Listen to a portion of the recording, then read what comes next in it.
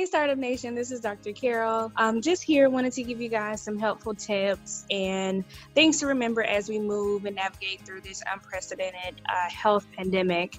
The first thing you guys want to remember is please wash your hands thoroughly and frequently. Wash your hands for at least 20 seconds under warm water with soap. If you do not have access to a sink with warm water and soap, please use hand sanitizer that contains at least 60% alcohol. The next thing you want to do is please avoid large crowds and social gatherings. As young people, our immune systems are typically healthier, and so we can be asymptomatic, which basically means that we can carry the virus if we come in contact with it, and our immune system will recover.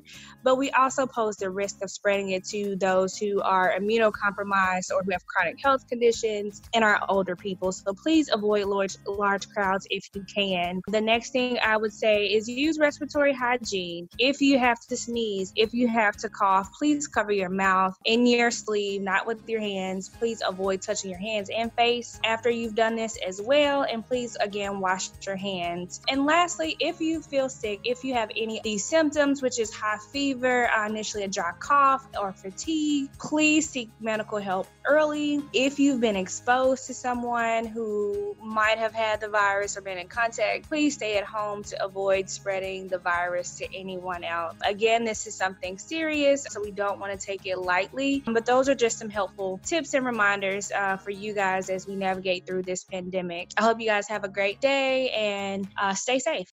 This episode of The Startup Life is powered by Colony Spark. Startup Nation, with our economy in flux, there is a lot of mixed messaging out there. If there was ever a time to take control of the narrative and let your customers know that you're here to serve them, it's now. And that's why you have a friend in Colony Spark. Colony Spark is an omni-channel marketing agency that believes in the power of community to ignite your business. They have helped companies across many industries with lead generation, revenue growth, and more to put them on the path to success. My guy Bill Murphy and his team are very good at what they do. How do I know this? Because not many SEO companies have the stamp of approval of being partnered with Google. Yes, that Google. So I want you to go to www.colonyspark.com/startup to schedule a meeting today. In that meeting, you will review your current marketing activity, receive actionable advice on how to pivot and grow, and ask any marketing questions you may have on navigating over the next few months. Look, Startup Nation, I know things may seem uncertain right now, but if you are looking for a business partner that can help light the way, go with Colony Spark, where they firmly believe in business helping business. The Startup Life is powered by Ladder. Startup Nation, as an entrepreneur, you are the engine that powers your business. We have had many entrepreneurs on the show, from those that played Division II basketball, quite a few Ironman participants, and even an NFL quarterback. And the one thing they all have in common is that they know getting early morning workout wins leads to business success for the day. However, it's super important what fuel you use for your workout to get that early morning success. And that's where Ladder comes in. Ladder is a sports nutrition company founded by LeBron James and Arnold Schwarzenegger. Unlike other supplements, every batch is tested by a third party that is trusted by all major professional sports organizations, including the NBA, NFL, MLB, and more, to verify the highest standards for quality, but more importantly, safety. Ladder's goal is to help you unlock your best in any situation. Right now, that means access to special offers and expert advice from their community. Personally, I like superfood greens. Not only does it include the most essential nutrients that are hard to get in your diet, like magnesium, zinc, B vitamins, vitamin D, they also included the Rodelio root, which helps keep you healthier when stress is high, but also it helps support immunity according to many studies. Use code BETTEREVERYDAY for 30% off everything site-wide at ladder.sport. That's BETTEREVERYDAY for 30% off at ladder.sport. So maybe you're not trying to be a 4-time league MVP or a 7-time Mr. Olympia, but you still need the tools to elevate your health that elevates your business. So go with Ladder and prepare to get better every day. It's time to be about that life, the startup life. Here's your host, Dominic Lawson. All right, Startup Nation, I hope you're ready to receive some value today. My name is Dominic Lawson, and this is The Startup Life, the show for entrepreneurs and career-minded professionals. You know, Startup Nation, given our day and age, social distancing, and our new normal, if there was ever a time that we want to make those connections with one another, it's now. But it's a bit difficult through social media and things of that nature. But our next guest may have the answer for that and more. She is the co-founder and CEO of Affectiva, where they are on a mission to humanize how people interact with technology and with one another by bringing emotional intelligence to our devices and digital experiences. She was also named to the Fortune 40 Under 40 list, Forbes America's Top 50 Women in Tech in 2018, and also the winner of the Smithsonian Magazine American Ingenuity Award in Technology. You want to know who won the award after her? Jeff Bezos. And she is also the author of Girl Decoded, a scientist's quest to reclaim our humanity by bringing emotional intelligence to technology. She is the one and only Dr. Rana el Kaliouby. And so, Dr. El Kaliouby, I know with everything going on, our new normal, you're usually doing book tours and speaking engagements and stuff like that, but I know a lot of that has changed. So what does that new normal look for you right now as you go out and promote your book and things of that nature? Basically, I do a lot of, online virtual events and podcasts and Right. Facebook Live, and Instagram Live and things like that. So it's been quite fun, but it's also exhausting. I bet. And I guess we're only adding to that exhaustion. We do apologize about that. Oh, I love it though. It's fun, but it's fun that you wouldn't think it's so much work given that you're just at home, but it actually is a lot of cognitive and emotional kind of thought goes into it. For sure.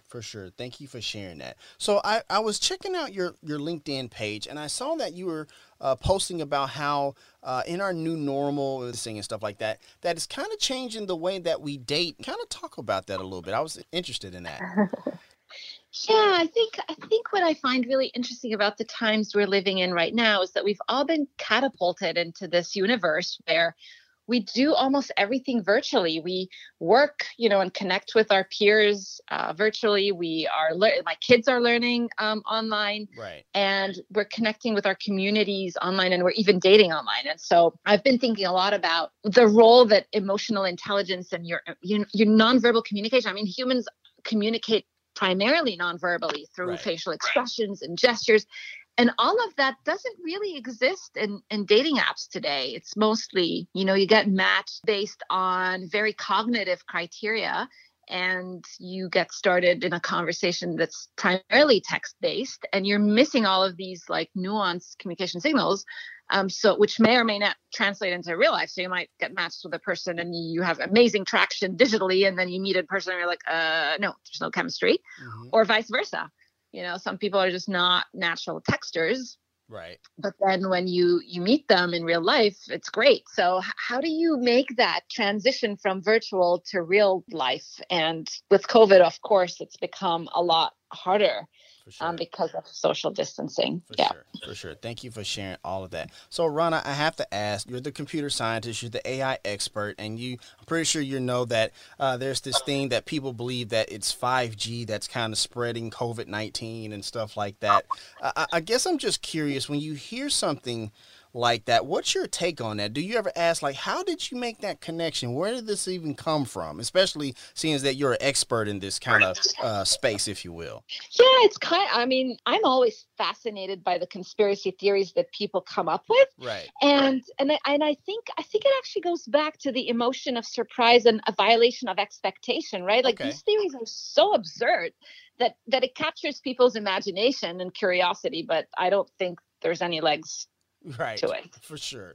Yeah. Thank you. I appreciate you sharing that. Once again, we're talking to Rana el Kaliouby, the author of Girl Decoded, whose book is out right now, Startup Nation. If you're listening to the replay on the podcast, you can click the link in the show notes to go ahead and purchase her book. So let's dive into the book a little bit, because first of all, I loved it. I listened to it over the weekend, via, the audio version and stuff like that. And it was an amazing book, an amazing story about, growing up in Cairo and coming over to the States and then going back and forth quite a bit. So, and I thought it was interesting because, a lot of people have somebody else read the audio version, but I guess, was it your decision to read the audio version? How did that come about? They gave me an option the publisher basically gave me an option to hire a narrator. And I had never, I mean, this is my first book, so I'd never done an audiobook before, but I just felt it was so personal. You know, I put a lot of love into writing this book that I couldn't imagine anybody else reading it. So I signed on to do it, and I didn't realize how time consuming it was. It took about 6 days of audio, voice recording for about like 8 hours a day. It was pretty intense, and a lot of tea. I had to drink a lot of tea. But my hope was that by narrating it in my own voice, that true emotions would come through. So I don't know if you felt that.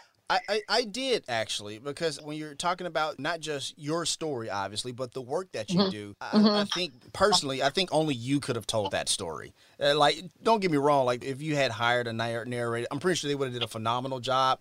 But like, I think when you get to read it, kind of share your story with your own words and stuff like that, you can truly sense the raw emotion of what you were going through. That, like, there were times where I can tell you were kind of joking. There was kind of times where I knew it was kind of a serious moment. So I definitely appreciated all of that, for sure. Thank you. No worries. No worries. So I wanted to ask you this, because one of the fascinating things I thought about the book was about your parents and how they really shaped who you've kind of become today. They were very, staunch in as far as like, how education was important, but also a bit progressive. I actually saw on your Facebook page when you tell the story about your dad having you stand in a chair to kind of give a speech. I saw that picture on your Facebook page. Kind of talk about your parents a little bit, if you don't mind. Yeah, so I'm Egyptian Americans, but I grew up in the Middle East. Both my parents are technologists. So my dad taught COBOL programming in the 70s, and my mom was one of the very first women to learn programming. So she signed up to take his class, and they met, and that's how they ended up together. Right. I would characterize them as being super hardworking, very high integrity, and very progressive when it came to education. So I have 2 younger sisters, and the 3 of us, education was super critical, and it was very valued in our family. And I, the picture you're referring to is I had a plastic blue chair as a toddler, and my dad would plop me on it. And I would just like ramble. And he would sit there with his video camera, with his video recorder. He was pretty into technology, and he would just record me like giving these mini speeches. So I often joke he was my first audience ever. Gotcha, for sure. In Startup Nation, Rana has also given a TED Talk before, and so with that being said, I'm curious. Do you think that your dad saw something in you? Because it's almost as if he was preparing you for that moment and other speaking engagements that you got. Like, what do you think he saw in you at that early age? I think both my parents just had very high expectations of us. It's amazing. Like when you have high expectations of a person, they often can rise to it. Whereas if you just hold people to a low bar, it's like there's no space for growth. And so my parents always had super high expectations for us. And I do the same with my kids. I have high expectations for them. I have high expectations for my team, my startup team. I think it's critical to raise the bar and encourage people to step outside of their comfort zone. Absolutely. Well, let me ask you this as a quick follow-up, because you talk about having those high expectations of your kids and of your team at the startup and at Affectiva and stuff like that. As a leader, how do you kind of manage, like, not necessarily like, push them too fast, but like also nudging them at the same time to kind of help them reach those that potential or those expectations, if you will? What is that leadership style for you, Rana? I would say starting with empathy and just kind of empathizing with where people are, and humanizing people, like acknowledging that people have personal aspirations, personal goals and motivations. I do this thing, which is harder to during COVID, but I have one-on-ones with every new member in our team, and I will have kind of a lunch meeting with them, and I'll just say, tell me about your professional aspirations. And if you so choose, tell me about your personal aspirations. And then we try to brainstorm, okay, how can Affectiva play a role in advancing people's, goals? And I think that's really important. You humanize, I humanize our partners, our collaborators, our team members. It's all about human connection. So I would say that's kind of my leadership style. And it builds a lot of goodwill and loyalty. Got you. Thank you for sharing that, because the reason I wanted to ask you about that, because there was a quote actually towards the end of the book that I thought was really fascinating. This is at the time where you had just become CEO of Affectiva, and you're writing in your journal, and there's a quote in there that says, quote, "I must remember that my job is to make these people successful and stars in their own circles," end quote. And so I just thought that was very fascinating, that, it's not just about you leading a company, but also setting up those team members at Affectiva for success in the future. So I guess I want to ask this as well. Let's say, you build them up and they decide, they want to start their own startup, or they want to go somewhere else to kind of grow and something like that. What does a conversation sound like when it's time for them to actually walk into their potential, if you will, as the CEO? What does that conversation look like? I love this question because I have multiple examples where members of our team will come to me, and, like one of my favorite team members was our head of research a few years ago. Gotcha. And he wanted to apply for a faculty position, and I wrote his recommendation letters, right? Like he felt he could trust me enough that he approached me and he said, "You know what, my career goal is to become faculty. Will you support me in this?" And I was like, absolutely. We have another person who she's very passionate about internships and kind of, helping young talent. And I'm helping her transition out of Affectiva and start her own company. And I always say I'm conflicted, because I'll say things like, okay, with my Affectiva hat on, I'm really bummed that you're going to leave. Right. But now with my Rana, the friend or mentor hat on, you should go do this. You go, girl, right? Right. Absolutely.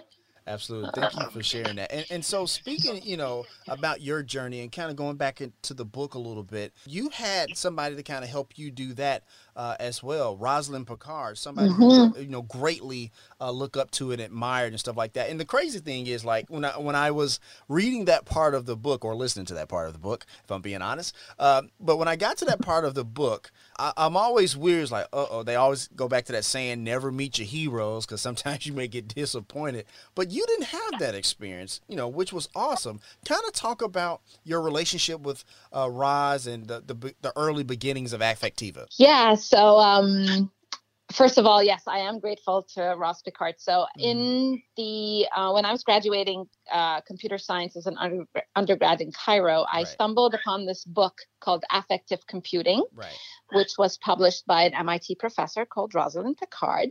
And I ordered it from Amazon. It took about 3 months to ship to Cairo. And eventually I got my hands on it and was just fascinated by her theory. She was making the argument, or making the case for emotional intelligence for computers. So just got so interested, and I pivoted my entire research career to pursue this. And then fast forward 5 years, I was at Cambridge University, and I got an email essentially saying that, MIT professor Rosalind Picard is visiting Cambridge to give a talk, and she wants to meet with some students. So that was my opportunity to meet with her after having followed her for years, right? And I remember that day, I was like, I want to make an impression, right? So what do I wear? Like orange. Orange is a memorable color, right? And I kind of planned my presentation and rehearsed it over and over, and, ended up meeting her, and it was a blast. Like, we totally clicked, and we shared a lot of goals and core values, and she ended up on the spot basically recruiting me to join her group at MIT. Which was a dream come true. And she's been my role model and mentor and friend. And it's so wonderful when you have somebody who you can look up to, who's also an advocate for you and can support you throughout your career. I think it can be transformative. Absolutely. One of the things we always talk about here on the Startup Life, the importance of mentorship. And seeking out those mentors, but also being a mentor as well. And as people like to say, sending that elevator back down, for sure. Thank you for sharing all of that. Yeah, and this is something if you don't mind, go something for it. I Absolutely. feel very. I talk about that in the book, but paying it forward is so important. Yes. And, we have an internship program for young people, including high school kids. And oh my goodness, like just seeing what these kids can do with a little bit of support and Right. nudging, it just, it really makes a lot of this worthwhile. So, I'm grateful to my mentees.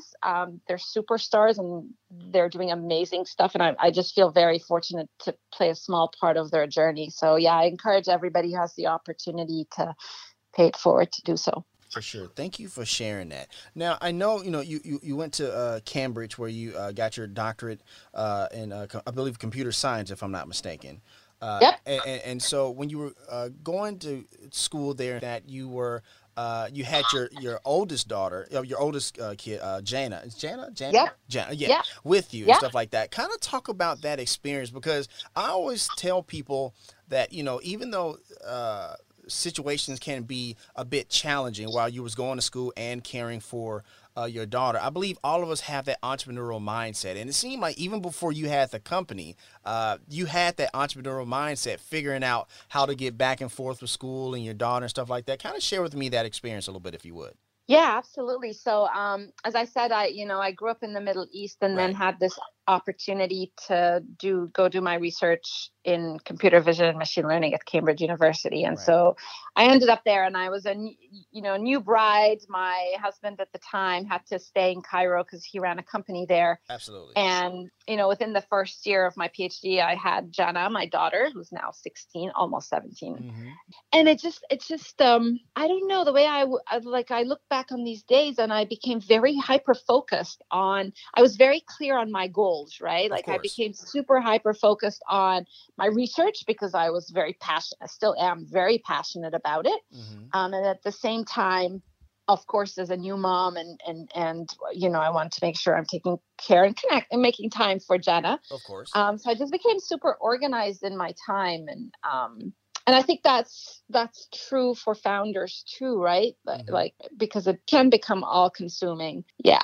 Gotcha. So be thoughtful about how you kind of organize your time is really important. Oh, absolutely. Absolutely. And that's something that as entrepreneurs and startup founders, we're always, have that challenge as far as like organizing our time, finding that work-life balance and things of that nature. So I definitely understand all of that for sure. So I want to ask you this because, right before you became CEO of Affectiva, you were having all these, these major milestones, research scientists, speaking engagements and stuff like that. But even right before you became CEO, you had these thoughts in your head, like maybe I'm not ready for that role yet. Kind of talk about that mindset, switching from I'm not ready for that role yet to I am definitely ready for that role. Yes. That's a big theme in the book, like this idea of inner doubt and how do you negotiate with that inner voice of doubt and overcome it. So when we started the company in 2009, Roz, Picard, and myself, we went on a lot of investor pitches, and we kind of decided early on to hire a CEO who had business experience because we both this was our first company and we had spun out of academia. So we hired our first CEO. He was there for 4 years, and then he decided to transition out. So the question became, okay, who's going to be the next CEO? And the obvious option was me because I was the chief technology officer. I knew the technology. It was my baby, but I felt like I just had this inner voice in my head that was like, you've never done this before. You've never been a CEO before. Like, you're going to fail miserably. Like, this company's going to go, down. Right. Now, at the same time, so I didn't raise my hand, right? Gotcha. At the same time, our head of sales, who had also never been a CEO before, he was like, sure, I'll do it.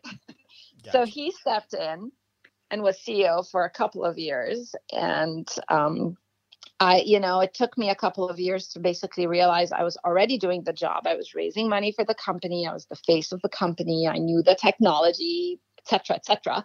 So I mustered all of the courage I had and basically made the case to step into the CEO role. And it's been almost 4 years, coming up to the fourth year anniversary. And my biggest key takeaway was like, I was my own biggest obstacle. I was my biggest Debbie Downer, right? And you don't want to do that. Right. If I could ask a follow-up, if I may, Rana, because the thing is, like, we hear, stories about this, with men and women, actually, self-doubt and stuff like that. What I want to ask this, Was it frustrating when that, the head of sales became CEO, when he was just like, sure, I'll do it? Was it frustrating for him to just like, even though it seemed like maybe he wasn't ready for that role or whatever the case may be, was it frustrating to see him say and have that confidence, like, yeah, I'll do it, no problem, while you were kind of doing all of that stuff and all of those hats and was already ready for that role? It was definitely frustrating. I journal a lot, as you may know from the book. Right. And I wrote in my journal that day we voted him in as CEO, I was in tears. And I basically wrote that my gut says this is the wrong move for the company, right? Not even for me, like for the company. And that I will regret not having had enough courage to take action. Right. So yeah, it was frustrating, but I just didn't feel I could do anything about it. So now I try to, when I get into that state where I am doubting myself, or really kind of this voice is loud and telling me I can't do something or I shouldn't do something, I try to take a step back and just kind of have a conversation with that voice. Thank you for sharing that. And thank you for that transparency, because with everything that you've done, you've had this magnificent career. And you're saying, even now that, sometimes that self-doubt just kind of creeps in. You kind of have to battle that demon from time to time. And I think that's important, Startup Nation, that like, look, even when you have a whole bunch of success, in your business, in your company, or whatever the case may be, sometimes that self-doubt still just finds and weeds itself on in there. And you kind of have to battle that demon inside your head. So I appreciate that transparency, Rana. Thank you. I feel like we need more of that kind of openness. I think often with startups or successful entrepreneurs, you see the glory, right? You see like, oh, so-and-so raised, X million dollars of funding, but you don't see the behind the scenes challenges and doubts. And I think it's important to have an honest dialogue around that and not over glamorize it. Right. Absolutely. That's super important. All right, Startup Nation, so we're going to go ahead and take a quick break. We got to pay some bills. Once again, my name is Dominic Lawson, and you're listening to The Startup Life.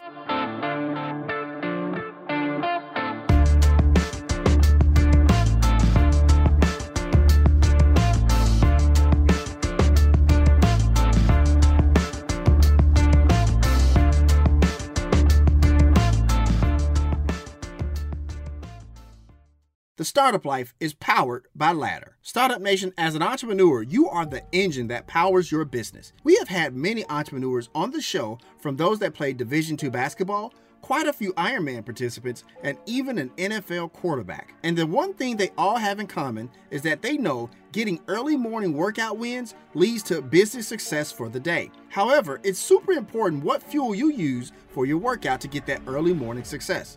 And that's where Ladder comes in. Ladder is a sports nutrition company founded by LeBron James and Arnold Schwarzenegger. Unlike other supplements, every batch is tested by a third party that is trusted by all major professional sports organizations, including the NBA, NFL, MLB, and more, to verify the highest standards for quality, but more importantly, safety. Ladder's goal is to help you unlock your best in any situation.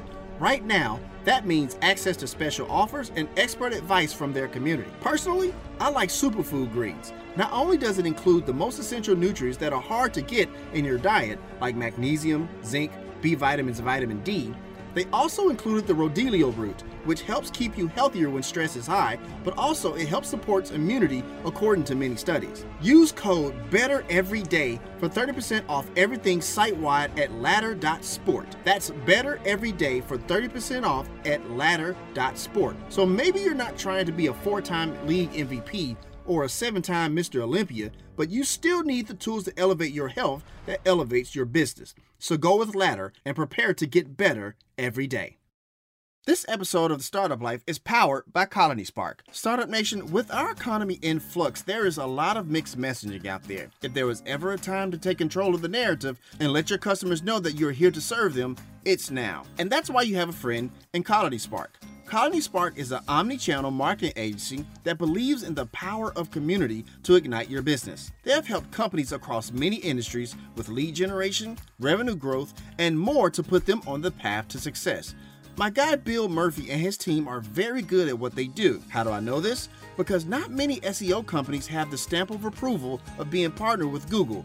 Yes, that Google. So I want you to go to www.colonyspark.com/startup to schedule a meeting today. In that meeting, you will review your current marketing activity, receive actionable advice on how to pivot and grow, and ask any marketing questions you may have on navigating over the next few months. Look, Startup Nation, I know things may seem uncertain right now, but if you are looking for a business partner that can help light the way, go with Colony Spark, where they firmly believe in business helping business. Startup Nation, we tell you all the time that no one does anything great on their own. That includes starting a business or a nonprofit, or even becoming a thought leader or an influencer. My point is that you need a team to do it successfully and responsibly, and that is why you should contact DR and Associates. Danielle and her team provide branding solutions, along with digital and social media marketing that provide tangible results you are looking for. No matter if you are a Fortune 500 company or an author looking to make an impact, DR and Associates needs to be part of your team. They are one of the few firms whose leadership has been recognized by Google, which is proof of concept that they are very good at what they do. Contact DR and Associates today to grow your online presence. The number is 615-933-3681, or you can visit their website at drandassociates.com. Also, make sure you follow their Facebook page as well. DR and Associates, providing real clients with real results. All right, Startup Nation, welcome back as we continue our conversation with today's guest here on The Startup Life. So let's talk AI. You know, that's your bread and butter. That's your baby. Talk about, your fascination with, emotional AI or emotion AI, as you call it, and why it's super important to engage in this work that you do, especially given our current pandemic, the days and times of the future of tech. Just kind of share with us your commentary on that, if you would, Rana. So emotion AI is all about building emotional intelligence into our technology, which basically the premise of it is a lot of our communication, only 10% of our communication is based on the actual choice of the words we use. The majority of it is nonverbal, split between your expressions, facial expressions, and gestures and vocal intonation. So we use deep learning and machine learning to quantify these expressions. And there's a lot of applications for it. My favorite, given the times we're in, is virtual events. I've been giving a lot of webinars and, we've all been on Zoom calls where you can't really see everybody in the audience, and it's hard to really get a sense of the energy of the audience. Like, it's hard to tell, are they engaged, are they bored to death?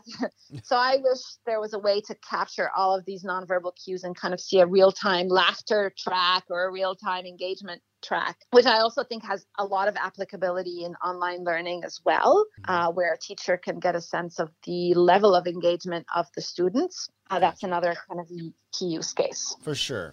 Let me ask you this, because we always talk about technology and education. Where do you see all of that going as far as, as we move forward and move in education forward? Where do you see AI playing a role in education in the years to come? I mean, I think what's really exciting about the potential AI can have is that or technology in general, it can democratize access to things like education and healthcare. Got you. I grew up in Egypt, where, I've been lucky to have awesome education, but not everybody does. And I've been lucky that we have had access to amazing healthcare, but again, not everybody does. And technology can be part of the solution. It can give people access. So, I think there's a real opportunity to create personalized learning and health, telehealth experiences using this technology.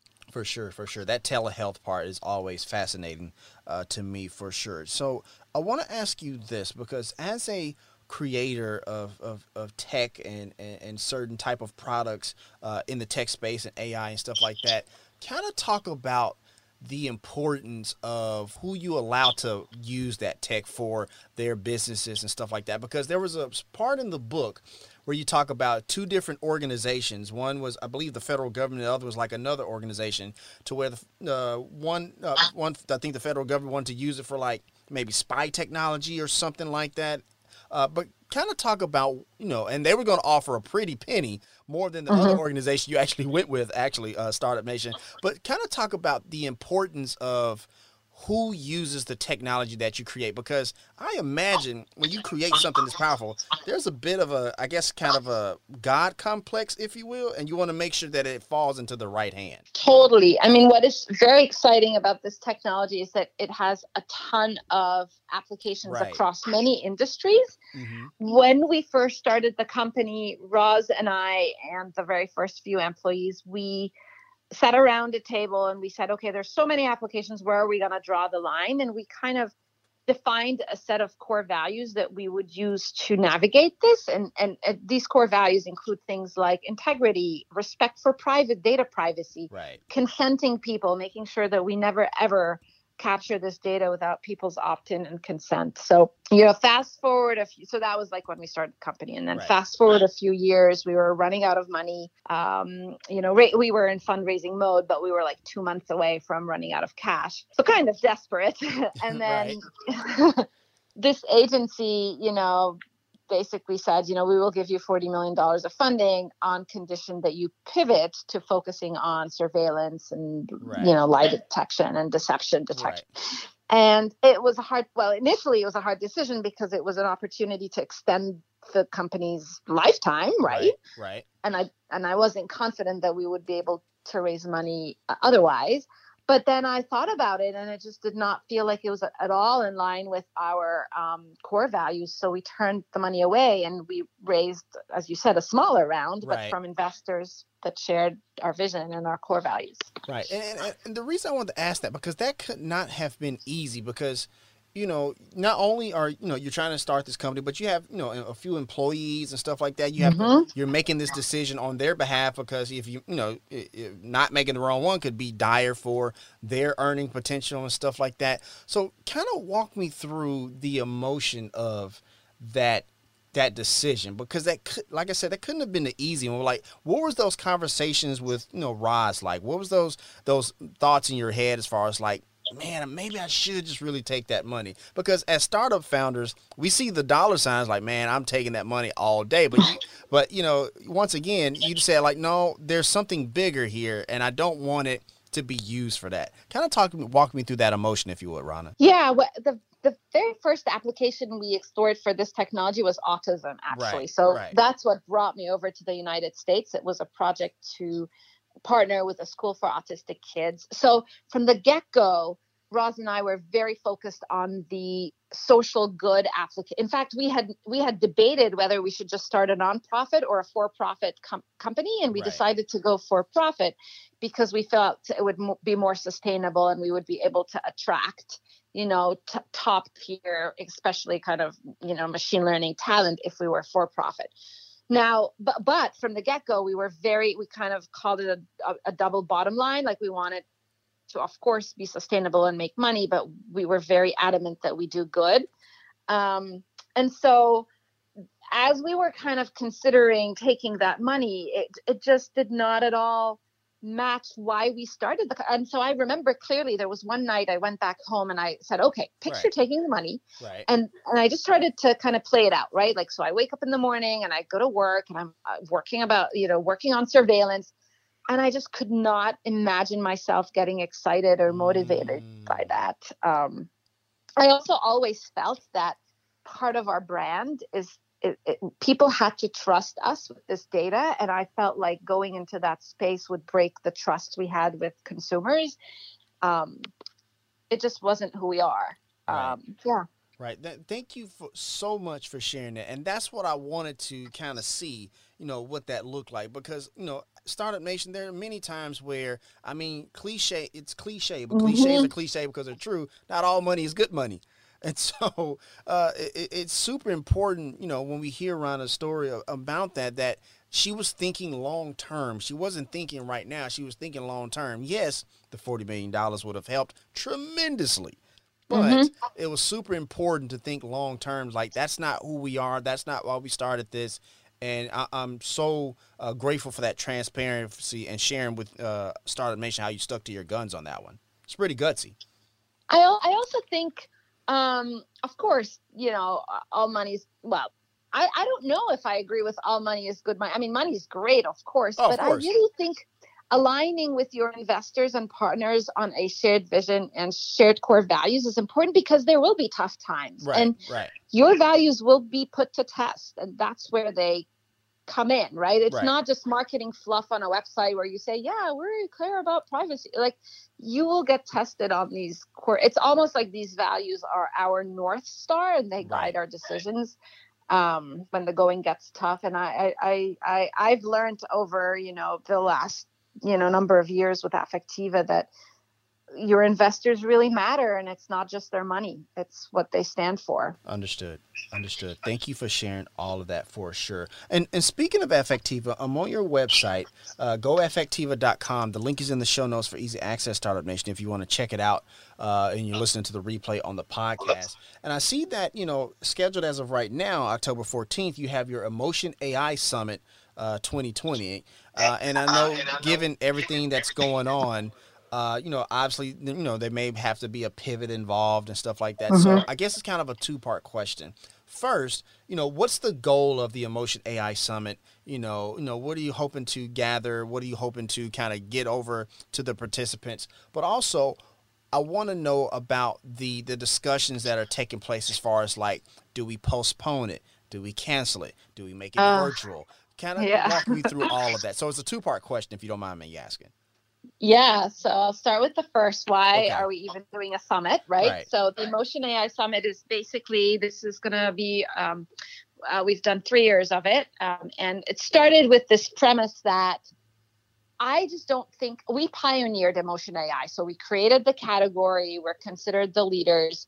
And to me, it's almost like we have painted a vision of what this world of Emotion AI looks like. What are the applications? What are the considerations? What are the ethical implications and moral things we have to think about? So we created the summit as a way to bring together AI thought leaders and business practitioners and ethicists and, stakeholders to come together and really map out the future of AI, and specifically Emotion AI. And it was super successful the first, year we did it. And so it's become a tradition. Right. And what people value the most about it, it's pretty intimate. It's about maybe like 300 people or so attend. We try to make it very hands-on. So there's always demos where you can see Emotion AI brought to life. Last year we had our pink mobile car where you could, drive around and get to experience Emotion AI in your car. So that was pretty fun. We had social robots. We had a robot petting zoo one year where it was like a whole zoo of these social robots and you could interact with them. Oh, wow. So we try to make it engaging and fun and bring the ideas to life, but also it's so diverse across, last year I hosted it was my favorite. I hosted a panel with an 11-year-old, 8-year-old, and a 16-year-old. And they were so articulate about their views on technology and privacy and all of that. So that was, we try to give people a voice at the table, which I think is really important. Diversity is really important in it. Now, whether, what's going to happen in October, honestly, it's really tough. I am, as you can probably tell from my voice, I love that we do the summit. It's, of course, near and dear to my heart. It's like my baby. Right. But I also think, I don't know if people are in the right mindset for, I do a lot of speaking in general, and a lot of my events have gotten canceled through the fall. Right. So, we're in active conversations. Honestly, we've been doing a lot more of these virtual, like every Wednesday at noon. If your audience noon Eastern time, if your audience want to tune in, absolutely. I do a Facebook Live and a LinkedIn Live. Sometimes my daughter, who's 16, will just moderate the discussion. Sometimes I interviewed Adam Shire, who's the co-founder of Siri, the other day. Right. So I think we're doing a lot more of these virtual, connections with people. So we'll see. We'll see where we are by the summer. Absolutely. Thank you for sharing all of that for sure. So I want to ask you this, because most of my audience are small business owners and things of that nature. And, there may come a time where AI may be beneficial to their business, or a bit part of their business model. And so I was reading a Forbes magazine article that titled "Tips for Introducing Artificial Intelligence in Your Business." And there's a part in there that talks about what that looks like as far as your team members. It says, quote, "For example, there are two sides to managing AI expectations. Some people on your team might think it's awesome and will solve a lot of problems. Others might get scared thinking it's going to replace their jobs," and end quote. And so obviously that's kind of one of the biggest things when we hear about AI a lot, people, it replacing people's jobs and things of that nature. What advice would you give to a small business if they're decided to introduce AI into their company? What should those conversations sound like? I think with this whole AI revolution, if you like, sure.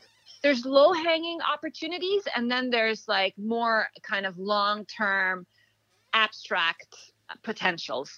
And so I always and often advise, whether it's a startup or a large organization, I think one should start with the low-hanging opportunities. So one way to do this is to find a place where AI can improve your business right away, and start with a very simple a minimum viable product or kind of minimum viable proof of concept to test the technology and just, ensure that, that you're going to get some value, as opposed to take on like this big, esoteric, complicated AI undertaking. Understood. That's going to take years to implement. I'm not a huge I'm more of an advocate of like iterative, piloting and building. Yeah. Kind of a slowly integrating type of process. Yeah. Totally understand that. I want to ask you this. I want to actually ask you about your mom, you, and your daughter, actually, because in the book you talk about the story, your time in Kuwait and Operation Desert Storm, and how it kind of uprooted a lot of things and stuff like that. And you talk about the strength of your mom and the things that you learned from her. And then clearly you've had that strength and, going back and forth, building this company and becoming the CEO and becoming very recognized and well regarded in your industry. And that. So with all that being said, where does that strength come from in your mind? Whether it be your mom, you, and also how, what are some of those lessons you teach your daughter when it comes to that? Yeah, it's kind of so the book is dedicated to my mom, by the way. Right. I feel like she's been such a force of power and inspiration in my life. And she is just the best mom and grandma. She's, she just loves unconditionally. Mm-hmm. And the thing, that resonates the most with me is that my mom always challenged me to take on more and kind of be the best person I can be. Gotcha. But she always kind of made it clear that it's okay. Like, if it doesn't work out, we love you just the same. Right. And that message, I think, is really important. I recently heard Arianna Huffington say on a podcast, embark on and this was actually inspired by her mom as well, like embark on a journey without attaching to outcomes. And that's the message I give my daughter. Like, I want her to be ambitious and driven and think big and take on these risks and, embark on this adventure wherever it is, but also know that, not to attach to an outcome. So she's a junior. My daughter's a junior. She's applying to college next year, and it's a challenging process and very kind of stressful. So I want her to be ambitious, but I also want her to know it's going to be just fine if it doesn't exactly go her way. Right. And I think that's important for founders too, because you embark on this journey and you really don't know where it's going to take you. And I guess you just have to be open-minded on where it will go. Thank you for sharing that. So I saw in the book as well that you and your sisters, when you were younger, played video games. Yeah. So what was your video game of choice back then, and do you still play now? So my dad, as I said, he was he's a technologist. So he would always bring these new technologies and devices to our home. Mm-hmm. And early on, he brought this Atari console, and we would play together as a family. My favorite game was Space Invaders. Okay.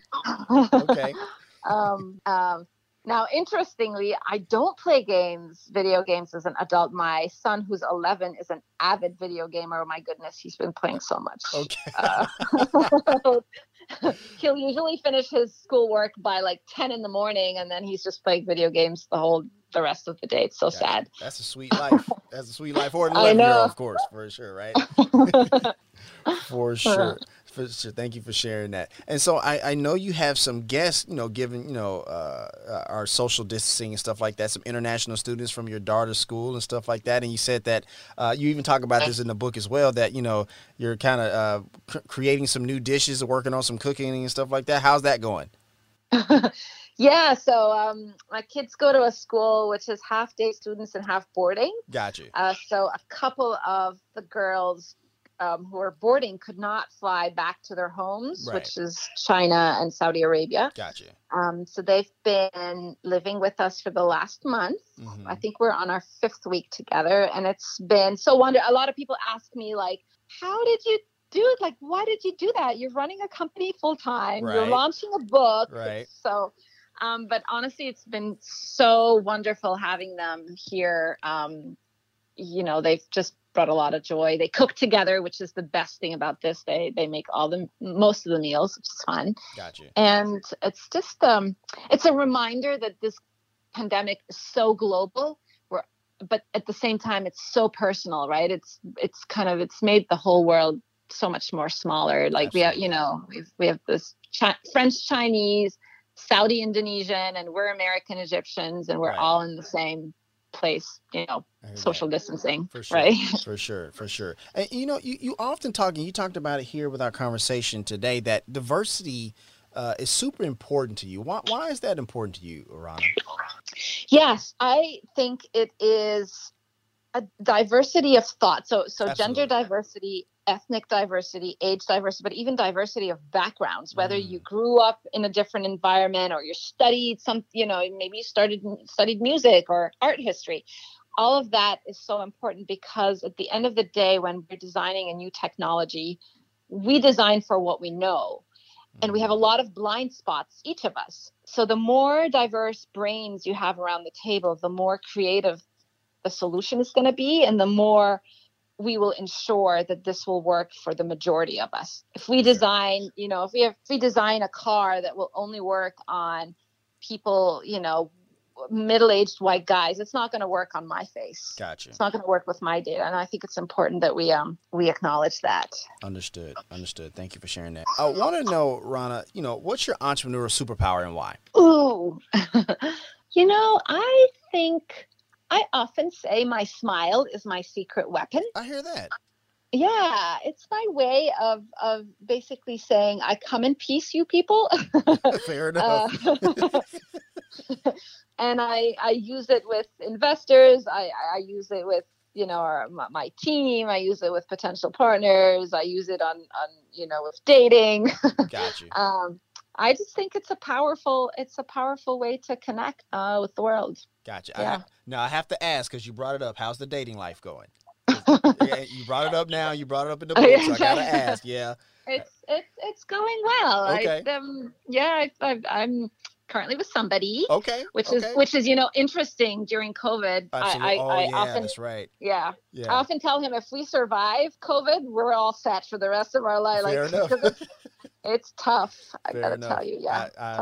I imagine so. Thank you for sharing all of that. And before I ask the last question, I just want to say thank you so much to Dr. Rana el Kaliouby, CEO of Affectiva. You gave amazing value. So grateful for your time, and we really appreciate you coming on the show. But now I'm actually going to turn the microphone over to you, because there's somebody in Startup Nation that's feeling a little stuck, feeling a little discouraged, especially with everything going on. Give us some words of encouragement to take us out for today. First of all, find gratitude. When I take a step back and think about it, I'm grateful for so many things. And first of all, like good health. So just be grateful for the smallest and the biggest of things, and then lead with empathy. Don't, be kind. Like, everybody's going through these challenging and trying times. And often when you approach it with a lot of compassion and empathy, you build deeper, authentic connections. So, empathy is the word of the day, in my opinion.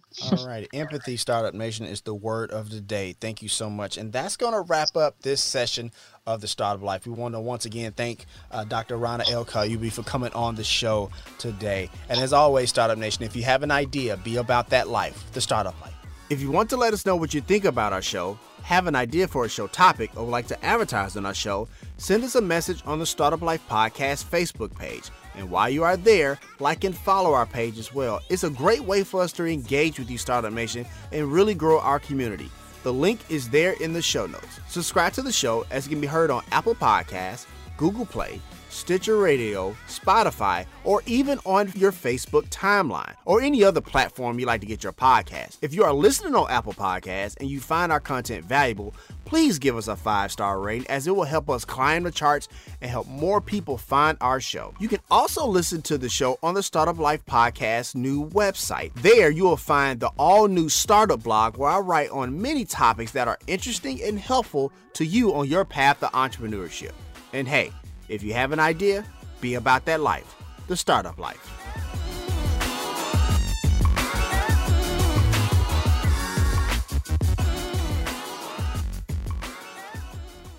Startup Nation, with our economy in flux, there is a lot of mixed messaging out there. If there was ever a time to take control of the narrative and let your customers know that you're here to serve them, it's now. And that's why you have a friend in Colony Spark. Colony Spark is an omni-channel marketing agency that believes in the power of community to ignite your business. They have helped companies across many industries with lead generation, revenue growth, and more to put them on the path to success. My guy Bill Murphy and his team are very good at what they do. How do I know this? Because not many SEO companies have the stamp of approval of being partnered with Google. Yes, that Google.